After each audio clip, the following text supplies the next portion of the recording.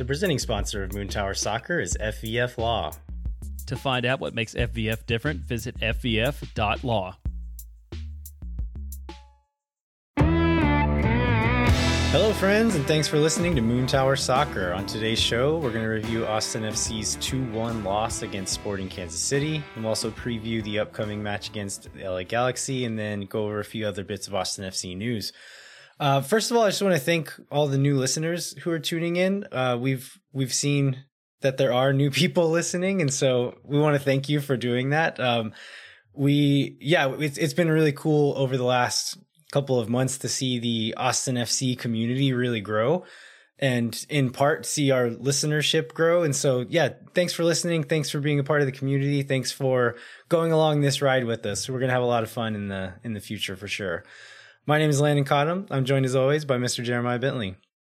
Hey everybody, I'm Jeremiah Bentley. In addition to fun, we're going to have overreactions, which I feel like this was the first. We'll get into this, but maybe the first weekend of gigantic fan overreactions based upon the results. So I think I saw you briefly at Hop Squad, right? Correct. Is that where you watched the game? I did not. I didn't either. I've decided after the Minneapolis trip that I have to learn to pace myself with as far as just the expenditure of energy that I'm putting out every weekend during this season. Because last week after the Minnesota game, I went to Minnesota, of course, which added to this, but I was tired until Thursday. And so I was like, I can't do this every weekend. And so this is kind of an off weekend for me. And so I kind of like this system though, is I went up to Hop Squad, talked to people for an hour, had a beer, and then came back home and just watched the game at home. So I got to socialize and satiate my FOMO a little bit, and then come home and have a relaxing night on the couch where I could actually watch the TV and focus on the game a little bit. And what turned out to be not that relaxing of a night on the couch watching the game.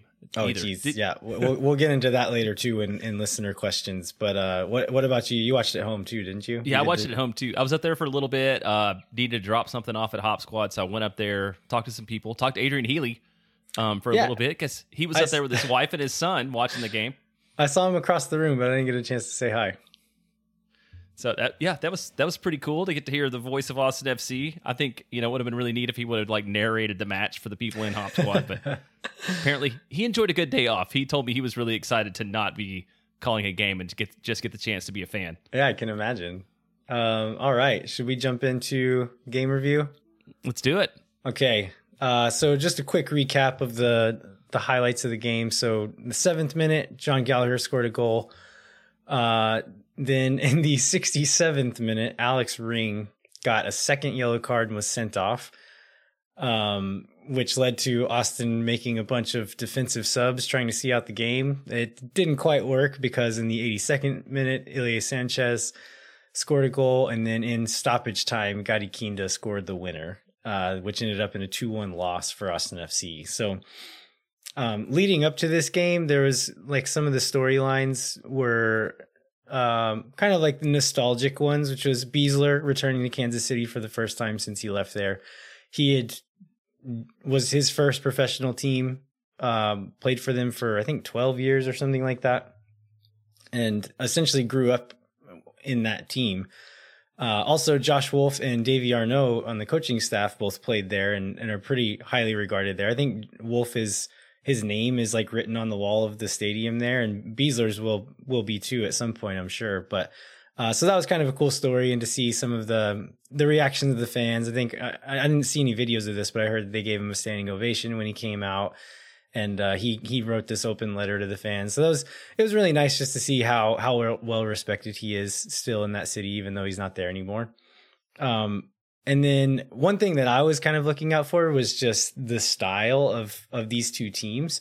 I went back and watched all of the goal chances for and against Kansas City this season, and they looked vulnerable on kind of in transition on these counterattacking opportunities, which looked good for Austin. And also some team like RSL last week passed through them pretty easily, which was something I thought would look good for Austin FC.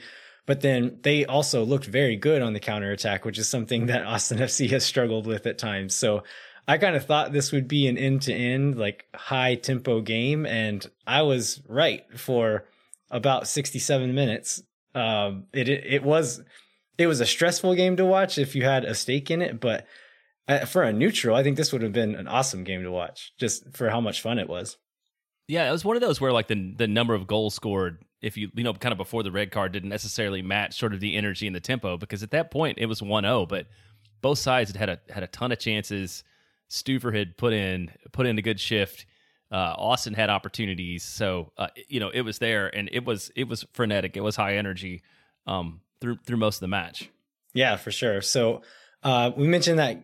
So yeah, I think the most useful way to talk about this game, if you look at stats and kind of the overall picture of the game, I came up with a system that we're going to use. So it's BC and AD, which is BC is before cards, so before Alex Ring's red card, and then AD after dismissal. So after Alex Ring had been sent off the field. So that's how we're going to talk about this game. So in the BC portion of the game, the first 15 minutes, Austin FC looked great. They looked like they were going to be controlling the game. The first 2 or 3 minutes were a little bit rough, but after that, I felt really good about this game. And then after 7 minutes, I felt especially good because that's when John Gallagher scored his goal. It was a thing that looked kind of familiar, right? It was Stroud up the right-hand side, kind of broke free, plays an early curling ball that seemed to have like heat-seeking capabilities, and found Gallagher running towards the back post. His first touch was maybe not super great and sends him really wide, but then his finish is really nice. He slots it under Pulscamp's leg and just kind of slides it in right where it needed to go. And so I thought he was maybe a little bit lucky on the first watch, but after watching the replay a few different times for different angles, I actually thought that was a really nice finish by Gallagher. Yeah, and we also very importantly learned this week that it is for sure Gallagher, right? Was exactly. That on during the week press conference? I think it was somebody from KXA that asked about that, and he said, "I'll answer to anything, but my family really, really cares that it's Gallagher, so we will make sure and get that right."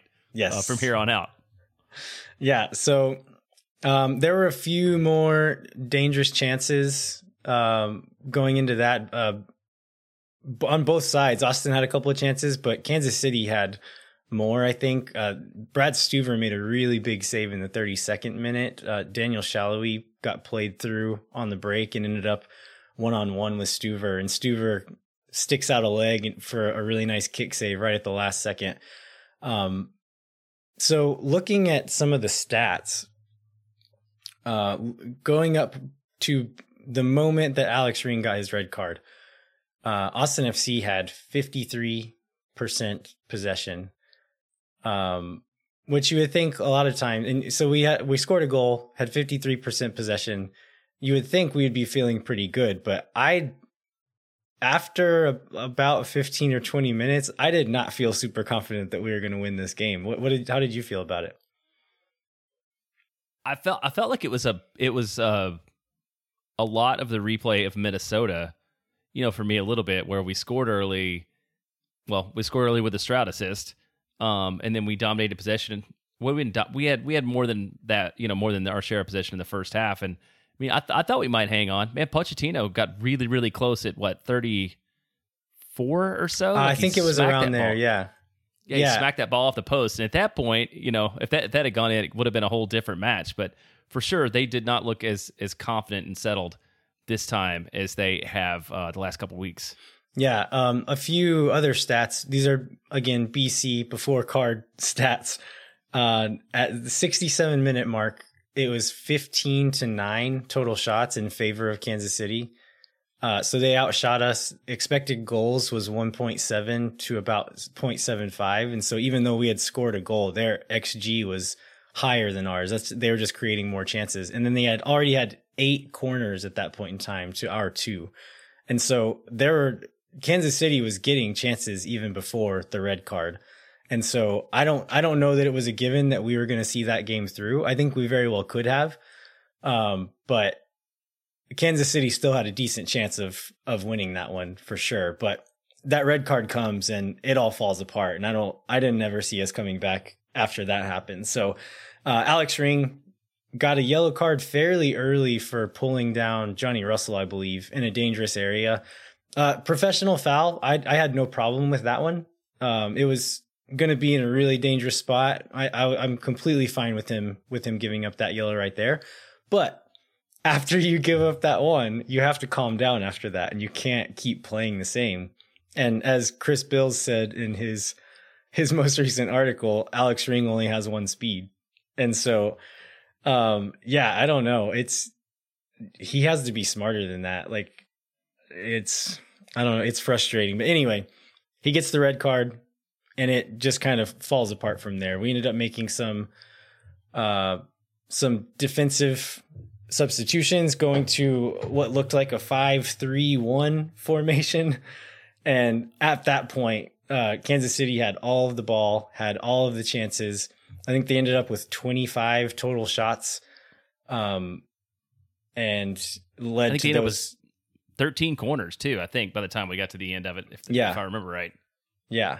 But yeah, it got ugly from there, and there was just no coming back from it. It was essentially holding on for dear life, and we weren't able to even do that. So I thought we got a lot of listener questions this week, and we kind of made a list of the things we wanted to talk about, and the listener questions kind of brought up all of those points and more. So I think we're going to go through most of our impressions through these listener questions. So let's just go ahead and start off with one. So the first one is coming from JC, with Mr. JCTX on Twitter. He says, do you blame Ring for the ejection or Wolf for not subbing him off, or a little of both? It appears our fan base is split on this topic. So what's your take there, Jeremiah? I think Ring has to play smarter. I mean, I think that's on him for me. And Wolf talked about, he's our leader, he's our captain. He has never had, I don't think he'd ever had a red card before, right? So never, yeah. 117 MLS games. And that shocked me. I didn't know that before. I would have guessed he'd gotten several, but 117 MLS games playing as a defensive midfielder, and he's an aggressive defensive midfielder, and that's his first red card, which is, I don't know how that happens. Yes, I don't think you can put that on Josh, because Josh would have no reason to expect that he was going to heat up and get a red, because it had never happened before. So, I think he probably needed to play a little smarter, and didn't. And I think that's sort of, we talked last week about how incredibly valuable he was and all the things he brought to the team. And this brings up my question, which I think Kevin Morris helped answer. Like, do we depend too much on Ring? I guess two things really. Do we depend too much on our number 6, and do we depend too much specifically on Alex Ring? Yeah, so Kevin Morris on Twitter answered, we're probably too dependent on Ring, yes. Everything runs through him. That's fine when it works, or just, when he doesn't get kicked out of the game. But we should have more than one game plan. I think that's entirely true. I know in the press conference last week, Josh Wolf did mention, he was asked about styles of play and if they would try to change things up at some point. And he did say, like, we do have, essentially hinted, like, we do have more tricks up our sleeve, but we're a new team. We're trying to really solidify our game model and like how we want to play the game. And so it kind of seemed like right now he's focused on doing that, but we'll need to put in some more, essentially like elaborate on this a little bit more and add in some changes to it. And it looks like we're going to have to do that a little sooner than we expected to without Ring, because everything runs through Ring. The offense and the defense is highly dependent on him.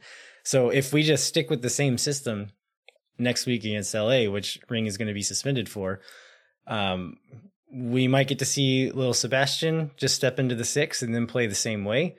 Or do you think there's a chance that we see something else, like see a wrinkle, maybe play two, like a double pivot with two guys dropping a little deeper? How do you see that? I don't see anything. With the way the system's gone in, I don't see how they really fundamentally change up the way they play. I mean, I think they can like make concessions for people, and maybe shift things around a little bit. But, I feel like the style's the style. And especially since it's so early, We're 4 weeks in and they're still installing it, and I don't see any way that they fundamentally do anything differently. Do you have a different take on that?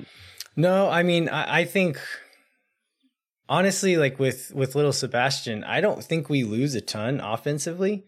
His passing is good, his ball retention is good. He's young, he's going to make mistakes, but I think offensively he's still a very competent player. Defensively, though, he's a little bit of that like Will Trapp, Jackson Ewell style 6, where he's all pass but not a ton of that bite in the defense.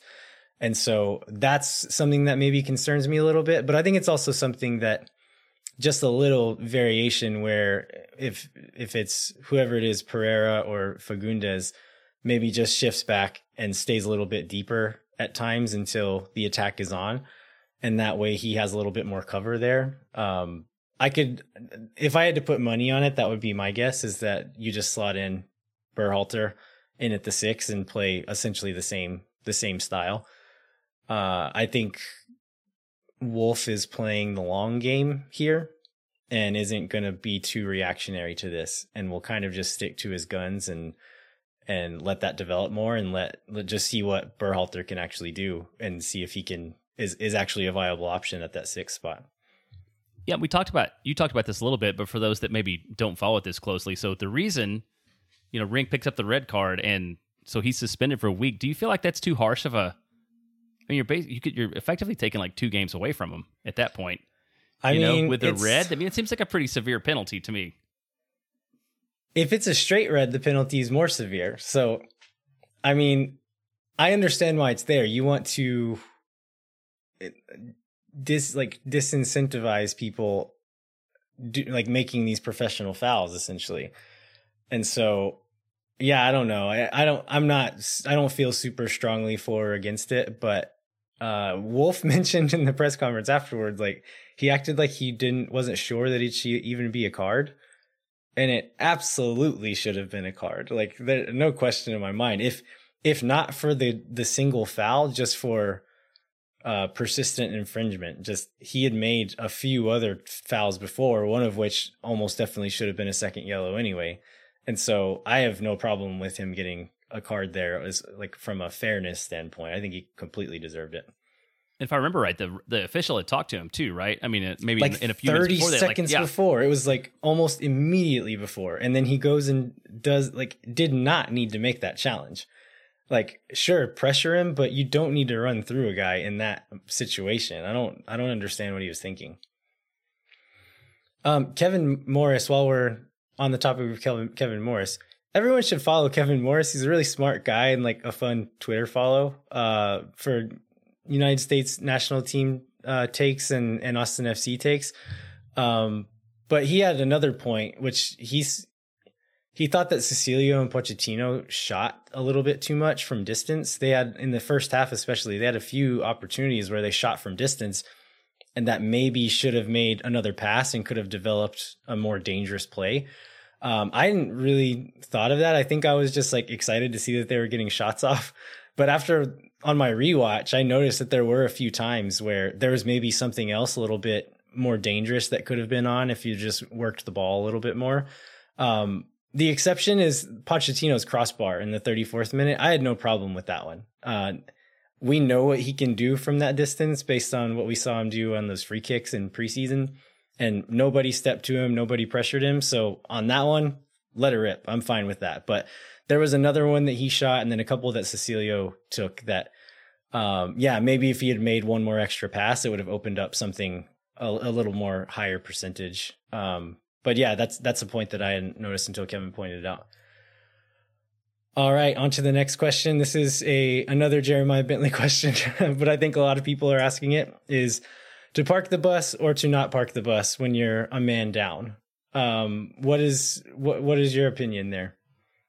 Oh, I think a man down, you don't have a choice. I was surprised by this post-game comment from Wolf, who said that they had not practiced with 10 men. Now, you would think with a full preseason they would have. Maybe it's just hard to simulate. I don't know, but you'd think they would have somehow worked in that, because that definitely put them in a disadvantage.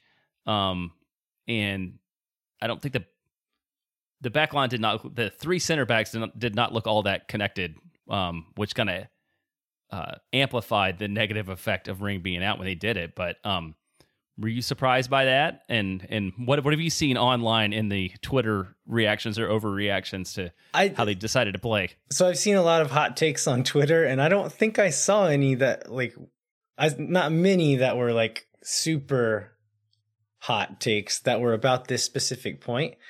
In the moment, I was like, okay, yeah, I guess this is what you have to do. But after seeing how it turned out, and also just like with how much time was left on the clock, I almost feel like maybe Wolf overreacted a little bit and maybe should have done because I think immediately after the card, they kind of shaped up in like a 4-4-1.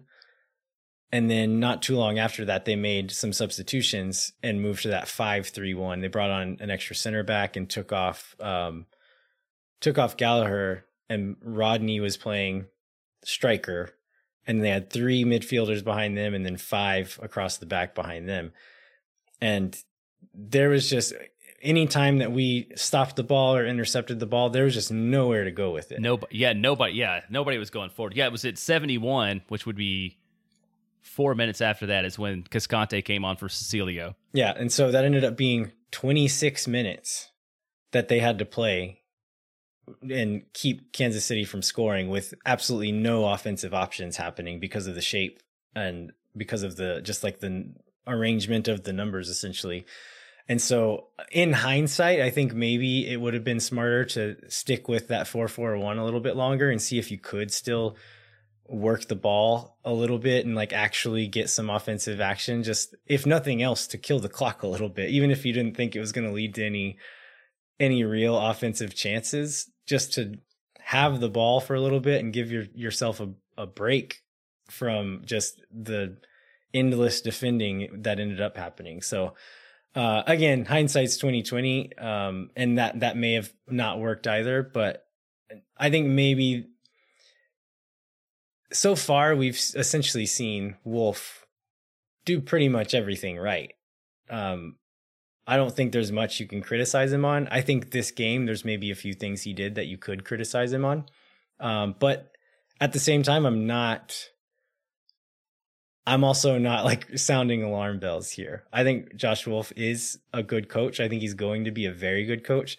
I think this is a learning moment for him. As you mentioned, not having practice with 10 men. I mean, yeah, you'd think they would have done that at least a little bit by now. I'm not super annoyed by that. If we like get to July and he said that, we've still not practiced playing down a man, I think that's a different thing, but they've played 4 games now. I think he's been just focusing on trying to get this system in play. And again, playing the long game. But yeah, you'd think give like half a practice session to it or something. But yeah, I'm not super annoyed by that. I think it's something that they need to get to at some point. And if it had been later in the season and he said that, I would have taken a little more offense to it. But yeah, I don't know. Again, a good learning moment for the players and for Wolf. For sure. So let's go to the next question here. Joel Pinkney says, outside the goal, I felt that Gallagher was largely absent from this game, though that seems to be more of a structural piece of how we're using our strikers than any issue with how he played the position. Do you think he keeps that spot going forward? So on the point of Gallagher being largely absent, on last week's show, we brought up on MLSsoccer.com, they have this new, like, pretty cool, like, stats function where you can bring up these passing networks and everything. And the game against Minnesota, it was this beautiful, like, perfectly symmetrical diamond-looking thing with all these passes going everywhere. And this is not a very good audio feature, but I have in our show notes this week's, and there's one little line that's going to Gallagher coming from Stroud. And there's no other passes coming from or to anywhere else except for that one spot. And so, yeah, I think that's, I think Joel hit the nail right on the head there. That he was not very involved in the play, and I think we had a difficult time getting the ball to our forwards. And when we did do it, it was either on like we would press and turn it over, and they would get a chance up front, or it was a pretty direct ball, either up most of the time up the right to Stroud. And he got the one assist for the goal, but there was several other times where it led to nothing and just turned it over to Kansas City, who then broke back on us and were more dangerous than we ever were. So, I think that's completely true that Gallagher wasn't really that involved. And to piggyback off that one, Austin FC UK, so Steven, who runs that account, the UK-based Austin FC account there, he says, without the red card, I suspected Houston may have come off the bench for the last 30, a similar role to what Gallagher played the first 3 games. Do you think we see that at LA? So that's something else that I completely agree with. With the game had taken on such a frenetic pace. It was unsustainable. Something was going to break and somebody was going to start scoring goals. I think bringing on Houston around right around where Ring ended up getting the card could have slowed the game down a little bit. We were having a hard time possessing the ball in our attacking half at that point. I think that could have slowed it down, gotten some more touches in the midfield, and allowed us to possess a little more meaningfully, as opposed to just sprinting back and forth down the field all the time. But we didn't get a chance to do that. Do you think that that's something that Wolf would have looked to do? I think it makes sense, and that brings up the Gallagher versus Houston debate as far as who's going to start. And we've talked about this a lot on Twitter, on this show, on Reddit, in Slack, everywhere. I mean, I don't love the idea of having a 9 that plays the way that Houston does, where he spends all his time sort of backwards and connecting with the midfield and not being a target. But certainly their shape and their passing patterns and all those other things look a lot more solid when he's in. If you can compare just the chart you were talking about when the first 60 for last week versus this week. So there's something to it. Like Josh Wolf knows more about coaching soccer than I do. So I think I could easily see us going back to Houston, particularly given missing Ring, that we need that stability and that connection, and that's something that Gallagher hasn't provided. Yeah, I think it's horses for courses scenario. It depends on what Wolf is looking to do. And I think kind of that 1-2 punch could be useful if we don't get a red card and Houston gets the chance to come in and slow the game down a little bit, and instead of playing so direct and play a bit more of that possession game, then that could have been enough to kill the game off there and end up winning, or at least getting a draw. But I could see it going both ways, like slow play it to start with Houston, where play possession, and then bring Gallagher off to bring that spark of energy, or vice versa. Try to punch him in the mouth immediately and get an early goal, and then try to kill it off with possession later on and bring Houston into the game. So, yeah, I think it really just depends on what Wolf is looking to do, because depending on which one of those guys is playing, it's going to be a different game. You can't play the same game with one or the other in there. It's going to be different. Well, and the other thing we've seen floated around the internet is the possibility of playing neither of them and instead playing Diego Fagundes at the false 9. And I feel like that's something you have a strong opinion on, or at least I've read it on Twitter. So you should share that for those that maybe don't follow along with that. This is a thing that I've seen in various group chats. People wanting to just like throw any player in because they're all good and we want to get them all on this field at the same time. I don't think that's a very good idea at all. But first of all, where do you stand on this idea? I'm trying to remember that we're only 4 games into the season. I'm trying not to be like super overreaction guy, and it's a little bit hard because we only have 4 games worth of experience. And so I think it's just natural that we want to attribute more value to every single thing that we see than it really deserves, because it is a long season and we need to play the long game. And I feel like, I've obviously very vocally been super frustrated by Houston, but I also feel like just scrapping both those guys is sort of a last ditch sort of like throw the kitchen sink at everything because something's wrong kind of attack, and I don't think we're there yet. Yeah, we're 2-2 and we're in 8th place right now, and we're fine. Yeah, I agree with that. It would feel a little bit desperate, but also I just don't think Fagundes would be that good at it. Like, if what you want a false nine to do is to be able to hold up and play make, and he can maybe do a little bit of the playmaking part, but he's not going to hold up the ball really. If you look back to the goal against Minnesota, that Danny Houston was the one who kind of sprung that play. Diego Fagundes does not hold that ball up against a 6'4" center back on his back. Diego Fagundes is not going to hold that ball up and turn and make that play. He might make a different kind of play, but it's not going to be that play. And then as far as kind of the explosiveness, I don't know that he has that same explosiveness that Gallagher does. And so I think you're taking the most dangerous attributes of the two guys that we do have and lessening them in in putting Fagundes in that spot. I don't want people to think I'm saying I don't think Fagundes is good. I just don't think he would be good in that role. I think he's done a really good job in the role he is playing. And I think people see like, oh, well, Pereira has to sit out or someone has to sit out in that midfield three. Again, this is a marathon, not a sprint. This is a long season. All three of those guys, Pochettino and Fagundes and Pereira, they're all going to get a lot of minutes this season. And so don't weep for Daniel Pereira. He is going to play this year, and I'll be happy to see him play because I love that kid. But he's going to get minutes. Don't worry about him. And I think we should stick to these positions and just work on things and get better at things. And then come the next transfer window, if we feel that one of those spots isn't strong enough, I think that's when you pull that ripcord and make drastic changes by signing a DP, signing another TAM player, whatever it is, in one of those spots. But I think panicking now and throwing players into positions that they've never played, I don't think that's the option.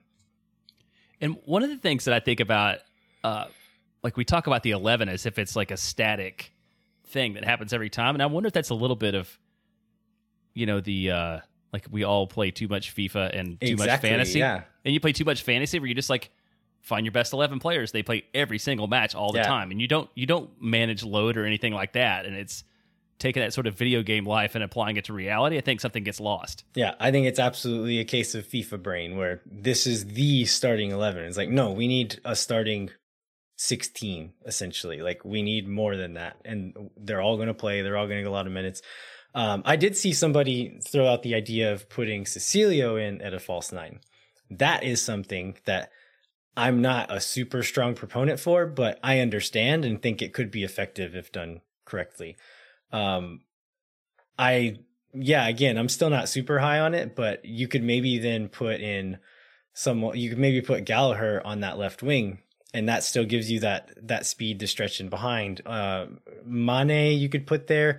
From what we've seen from Mane, I wouldn't be super excited with that. I think he's a good burst of energy off the bench, but he hasn't impressed me enough to make me feel super comfortable with him as a starter at this point. But that's something I would be okay with and interested to see is trying Cecilio out at that false nine. But my preference would kind of be stick with what we're doing and just keep developing what Wolf was trying to do.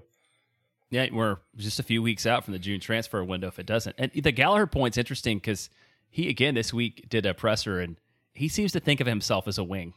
Oh, yeah. Like that's his natural home. And he said that, I think he's been on maybe 2 of them and really talked about being a wing and training with the wings. And it's just, he brings that up a lot.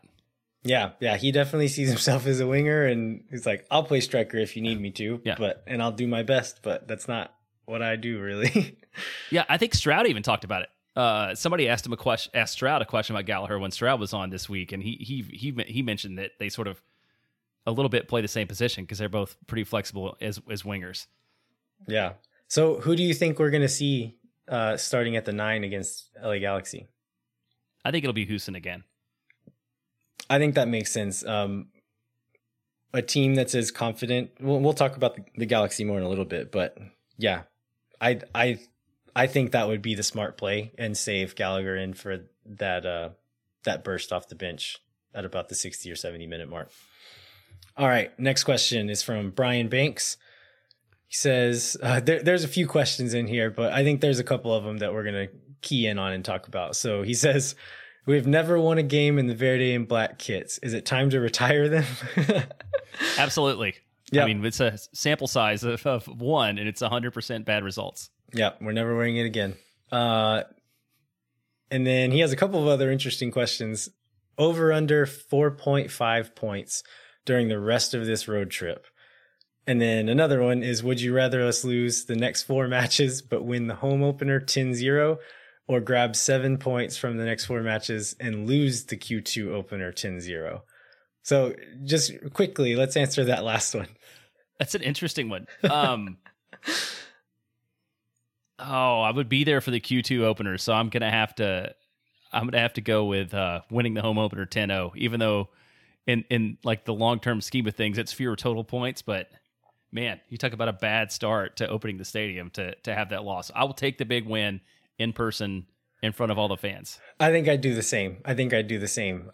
Partially, so going back to the over-under on 4.5 points for the rest of the road trip. So we have 4 more games on this road trip before that home opener, and none of them are going to be easy games. And so 4.5 points is actually like, that's a tough one. Would be good. Yeah. Yeah. So we have LA Galaxy, then we have Nashville. Nashville's looked decent this season. They've done a good job of building off of the success they had at the end of the season last year. Then Seattle, who is absolutely flying. They look fantastic this season.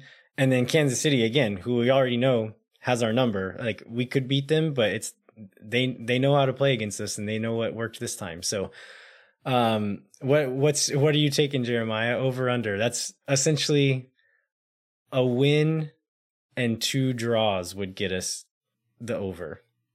I feel good with 4. I feel like 4 would be successful, so that would definitely go under. Yeah. I feel like you have to win either Nashville or Sporting KC and then pull out a draw somewhere else, and that feels like a pretty good accomplishment.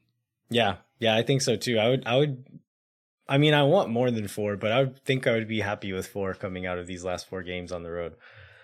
All right, so we talked about the relaxing game on the couch that I was looking for that didn't actually quite happen. So this next question actually comes from my wife, Ashley.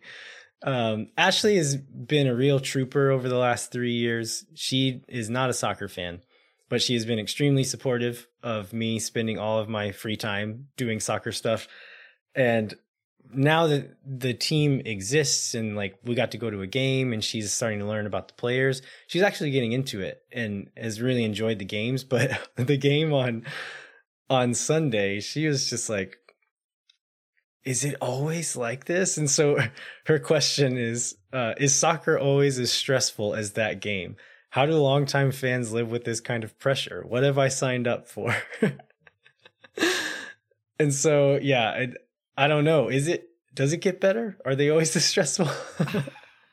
I mean, they're always this stressful unless you're blowing somebody out or you've given up. So I think we should hope that it's going to be this stressful for us for a while. You know, I think if it's something you're passionate about, there's all the emotions that come with it. And I think get wrapped up in it as part of it. Yeah, I think the way that this game played especially made it super tense. And then those last 25 minutes where we were just like hanging on for dear life and it was corner after corner and shot after shot, I think that was especially stressful. The Minnesota game was like tense. The second half was tense, trying not to give it up, but it was a slower game. We weren't just essentially like trading punches in the face with the other team. And so, yeah, I don't think they're all going to be that stressful, but a lot of them will be. All right. Is there any other questions or topics we wanted to hit before we move on? No, let's just maybe hit sort of some overall takeaways out of this match, and then what this match looks like in the context of having played 4 now and looking into the Galaxy. So, what's your like big number one takeaway? I think one of them is I think maybe fans got like a little bit too confident over the last 2 games. And we were maybe riding a little bit too high, and we're like, to quote Chris Wellhausen, Austin FC is the greatest team in the world. I think too many people were drinking that Kool-Aid a little bit, and this Sporting Kansas City game kind of showed us like, oh yeah, we're a brand new team. There's going to be bumps in the road. We're going to have to figure out how to deal with those. But things like this are going to happen again. And I think that's something that really stood out to me for this one. Yeah, for me, I think it was just this could either be like a cause for alarm that maybe we're completely wrong, or this is just like a learning opportunity. And, Josh learns out of this, like how to run the system a little differently. I don't know that Ring's ever going to learn to like not go balls in the wall like 100% of the time, because that's just how he plays. But, maybe he learns to, I don't know, slow down a little bit, not take a foul. But I think that's probably the biggest takeaway for me is like this game could mean a lot of things, and hopefully we make a positive out of it. Yeah, for sure. Lots of learning opportunities, lots of little things that I'm sure Wolf will take away as a new manager, but then also little things that the players will take away and that Wolf will take as teaching moments in upcoming training to really kind of reemphasize and learn from and implement some of these things that they've learned. So hopefully it all turns into a positive.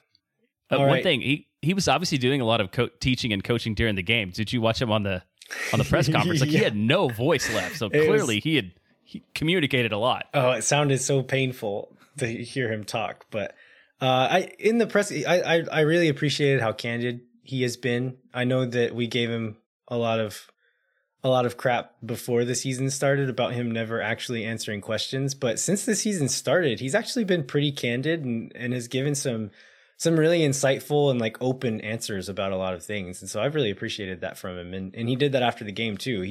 He admitted some spots where he maybe made some mistakes and didn't do it the right way. And so I think he's looking at this as a learning opportunity. And I think that's just kind of the kind of person he is. You hear about him being a really good teacher, and to be a good teacher, you have to be a good learner as well. And so I think that's definitely the mindset that he's taking towards it. All right, let's jump into a few little points of other Austin FC news. So there's been a couple of schedule changes. Do you want to tell us about those, Jeremiah? Yeah, and one of these got changed twice in the week between the show. But the first one is that the May 29th Seattle match is moved back a day to May 30th. And I wrote in here that that's our 8th national broadcast, but I think we might actually have more. I feel like we're getting a lot of national broadcasts, but that Seattle match is a day back. Sporting KC, which was originally in July, I believe, was originally moved to June 12th in the evening, and it's now June 12th at 2 p.m. So I believe that also makes it a national broadcast. Was that actually announced, or are we just guessing that? Which one? The Sporting Kansas City one. The Sporting Kansas City one's announced. The time is not like where it's going to be, but yeah, they moved it and announced the time, and it's. But I think we're just assuming it's because of they're going to put it on a national TV broadcast. Right. But I don't know if they've actually told us that.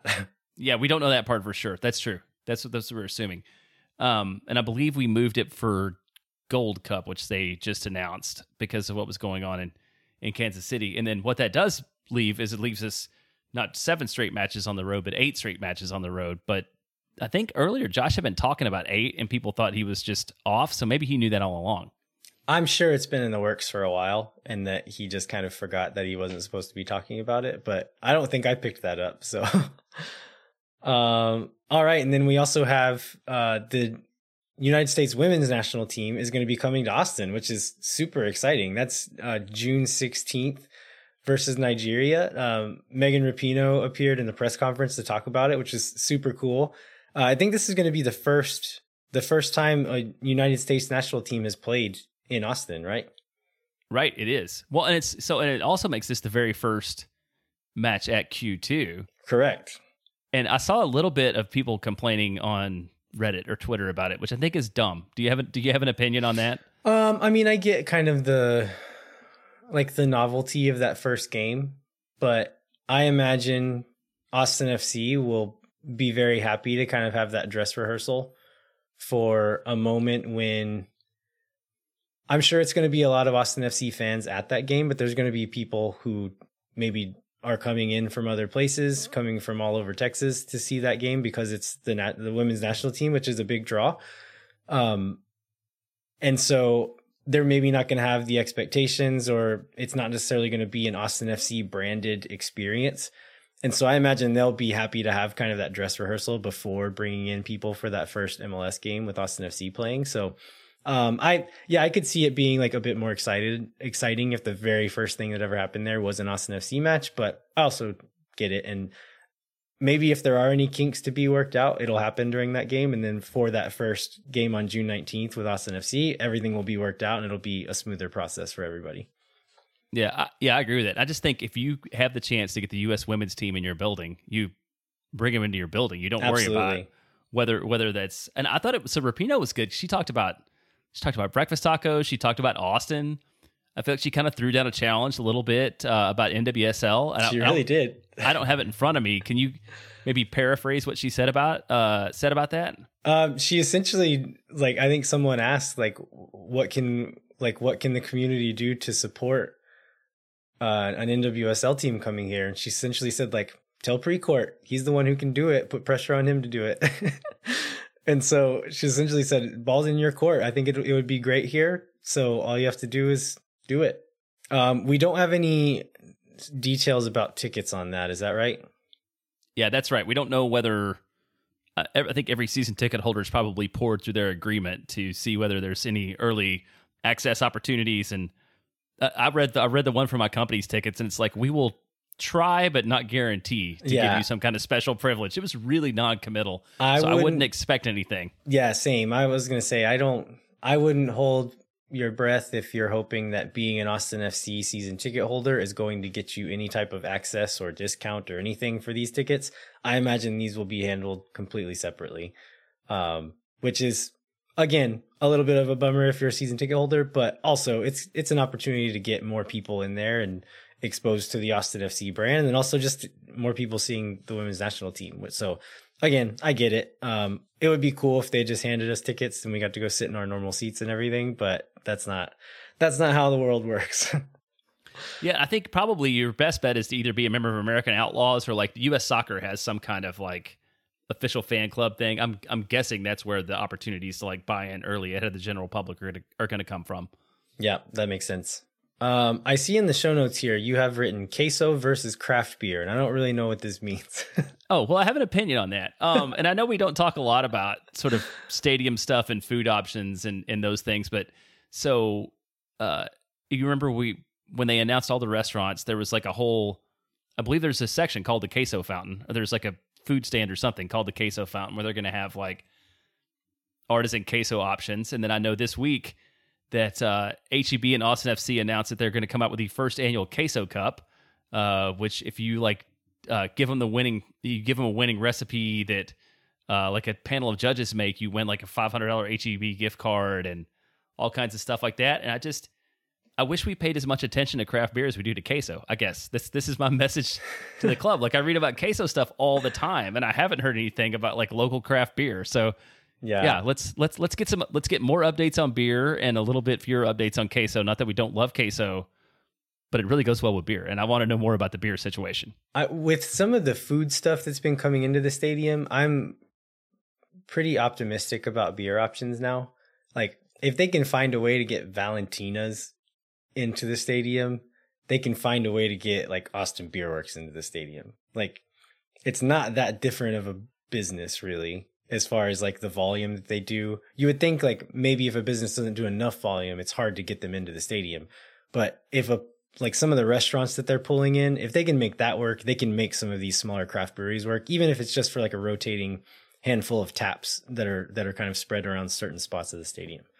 Yeah, there should be plenty of opportunities for that. I got a stadium tour a couple weeks ago, and I got to say, the south end, which is the supporters end, they've done a really good job of giving that a real local feel in terms of restaurants. There's these South Congress kind of murals, and I think that's where Valentina's is in the corner in the supporters, in the supporters bar area, but that's where Casa Chapala and some of the other smaller local food places are. So hopefully somewhere around there exactly are a few taps close to supporters where we can find some local craft beer too.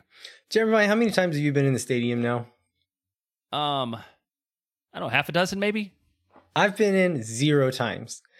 And I know that there's been a couple of times where I could have gone with media stuff and just wasn't available to. So that's partly on me. But we found out that maybe a few people from the front office listen to this show occasionally.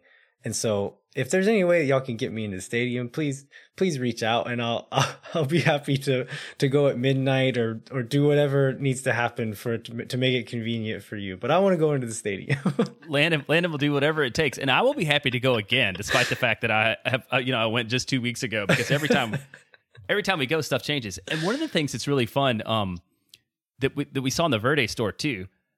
Is there like pictures of our friends all around? Yeah. Like from ads and stuff like that. There's like, on the wall in the Verde store, but then even in the stadium where they have some artwork and stuff, they've got several pictures of the supporters, which is really cool to see. It's become a tradition. I've seen lots of people posting pictures with San Rigo, as it's been lovingly called. But there's a picture of Rigo Rodriguez real big on the wall, and people are taking photos of it with him and calling it San Rigo. Yeah, I love it. Well, you ready to take a little break and then maybe talk LA Galaxy? Let's do it. We'll be back in just a second.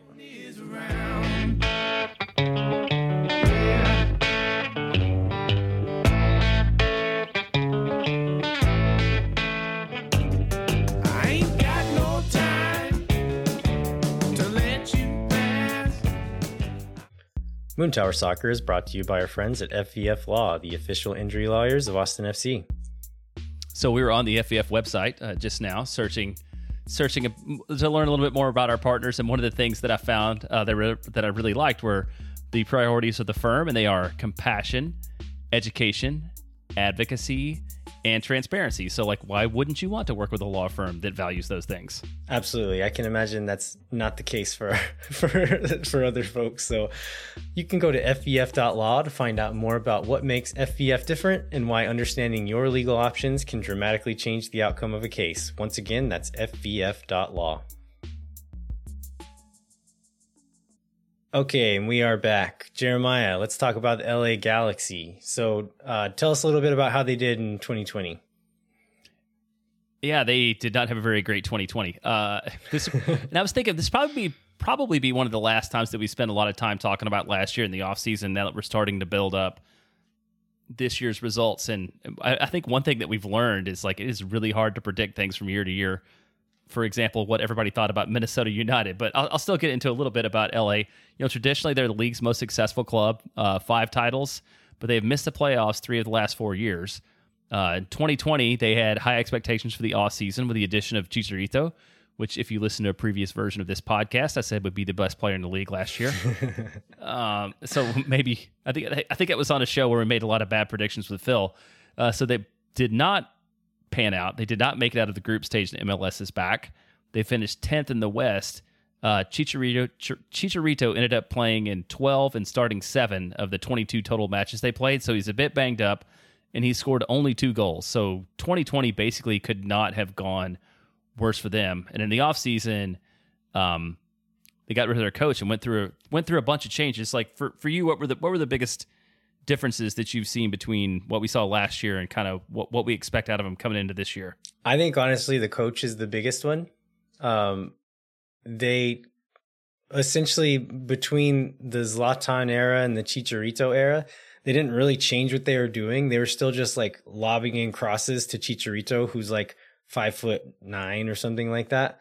And it's not his game. And they're essentially not, I mean, Chicharito's not this center forward who's going to just step into any game and make a difference. He needs to be in a certain kind of style. And I think that's been proven with Greg Vanney stepping in, and Chicharito has 6 goals in 3 games or 4 games or whatever it is. So I think that's one of the big ones. I think they lost Christian Pavone, was on loan, and they were trying to make a deal permanent with, was it Boca that he was at? I can't remember what team he was at. Boca Juniors, yeah.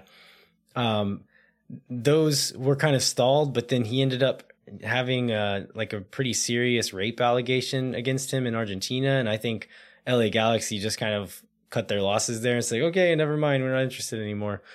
But they brought in Grandsir to kind of be his replacement. And so, yeah, they've brought in quite a few new players, but as far as the main starting 11, it's still a lot of the same faces from last year. But I think the difference is just having a bit more of a style that suits the players that they do have, and then having a fit and confident Chicharito on the team. And then also Jonathan Dos Santos hasn't been healthy for a long time, and he's looks like he's back in really good form again too. So again, I think they're maybe not up to their full strength, which maybe it's a good thing we're playing them earlier in the season. I think they're still kind of settling into a style, but they have been very confident and have done a lot offensively. But it looks like I think they've scored 8 goals and have allowed 8 goals in these first 4 matches. So the defense has not necessarily gotten that much better. So there's still opportunities for Austin, but I think we are going to have to be careful while we're defending for sure. Yeah, I agree with that. And if you really want to dig into the Galaxy, I think it was allocation disorder over the weekend. Paul and Sam talked about it, and there's a good Sam. I think it was. I don't remember who wrote it now. Was it Paul or Sam that wrote the article? I think it was Sam. Sam. They wrote the article about the culture, which is a buzzword that people use a lot, but really talked about exactly how Vanny was really trying to connect everything through the culture. And it's even stuff like he brought in almost all the coaches from Toronto and like the sports science and performance department. He's really trying to make real connections between the academy players and the first team, and just really, I think that there's like all the makings of a strong build there. It's just really early in it. And so I think that's where we're fortunate, now to be playing them 5 games in and not later in the year where Vanny's had the chance to really make this overhaul. So that gives me some hope. So I found this Matt Doyle article. I think it was off MLSsoccer.com. That says the Galaxy don't really have a tactical identity yet, though I'm sure with Greg Vanny in charge, they would aim to be a possession team. Talked about what they have done is max out the effortometer every week while partially excising the catastrophic defensive errors that have plagued them for years. And they have Chicharito. So I think that's probably the best summary of what they're doing so far and what we can expect out of them. Yeah, for sure. It's going to be a tough one, but not an impossible one. So Austin FC could go in and get a result out of this, and let's hope they do. Anything else before we wrap up, Jeremiah? Well, I have one question because it's something we haven't had to deal with yet. So Chicharito's had 6 goals, and it's actually 6 goals and 4 now, right? So, I mean, how do you think we face?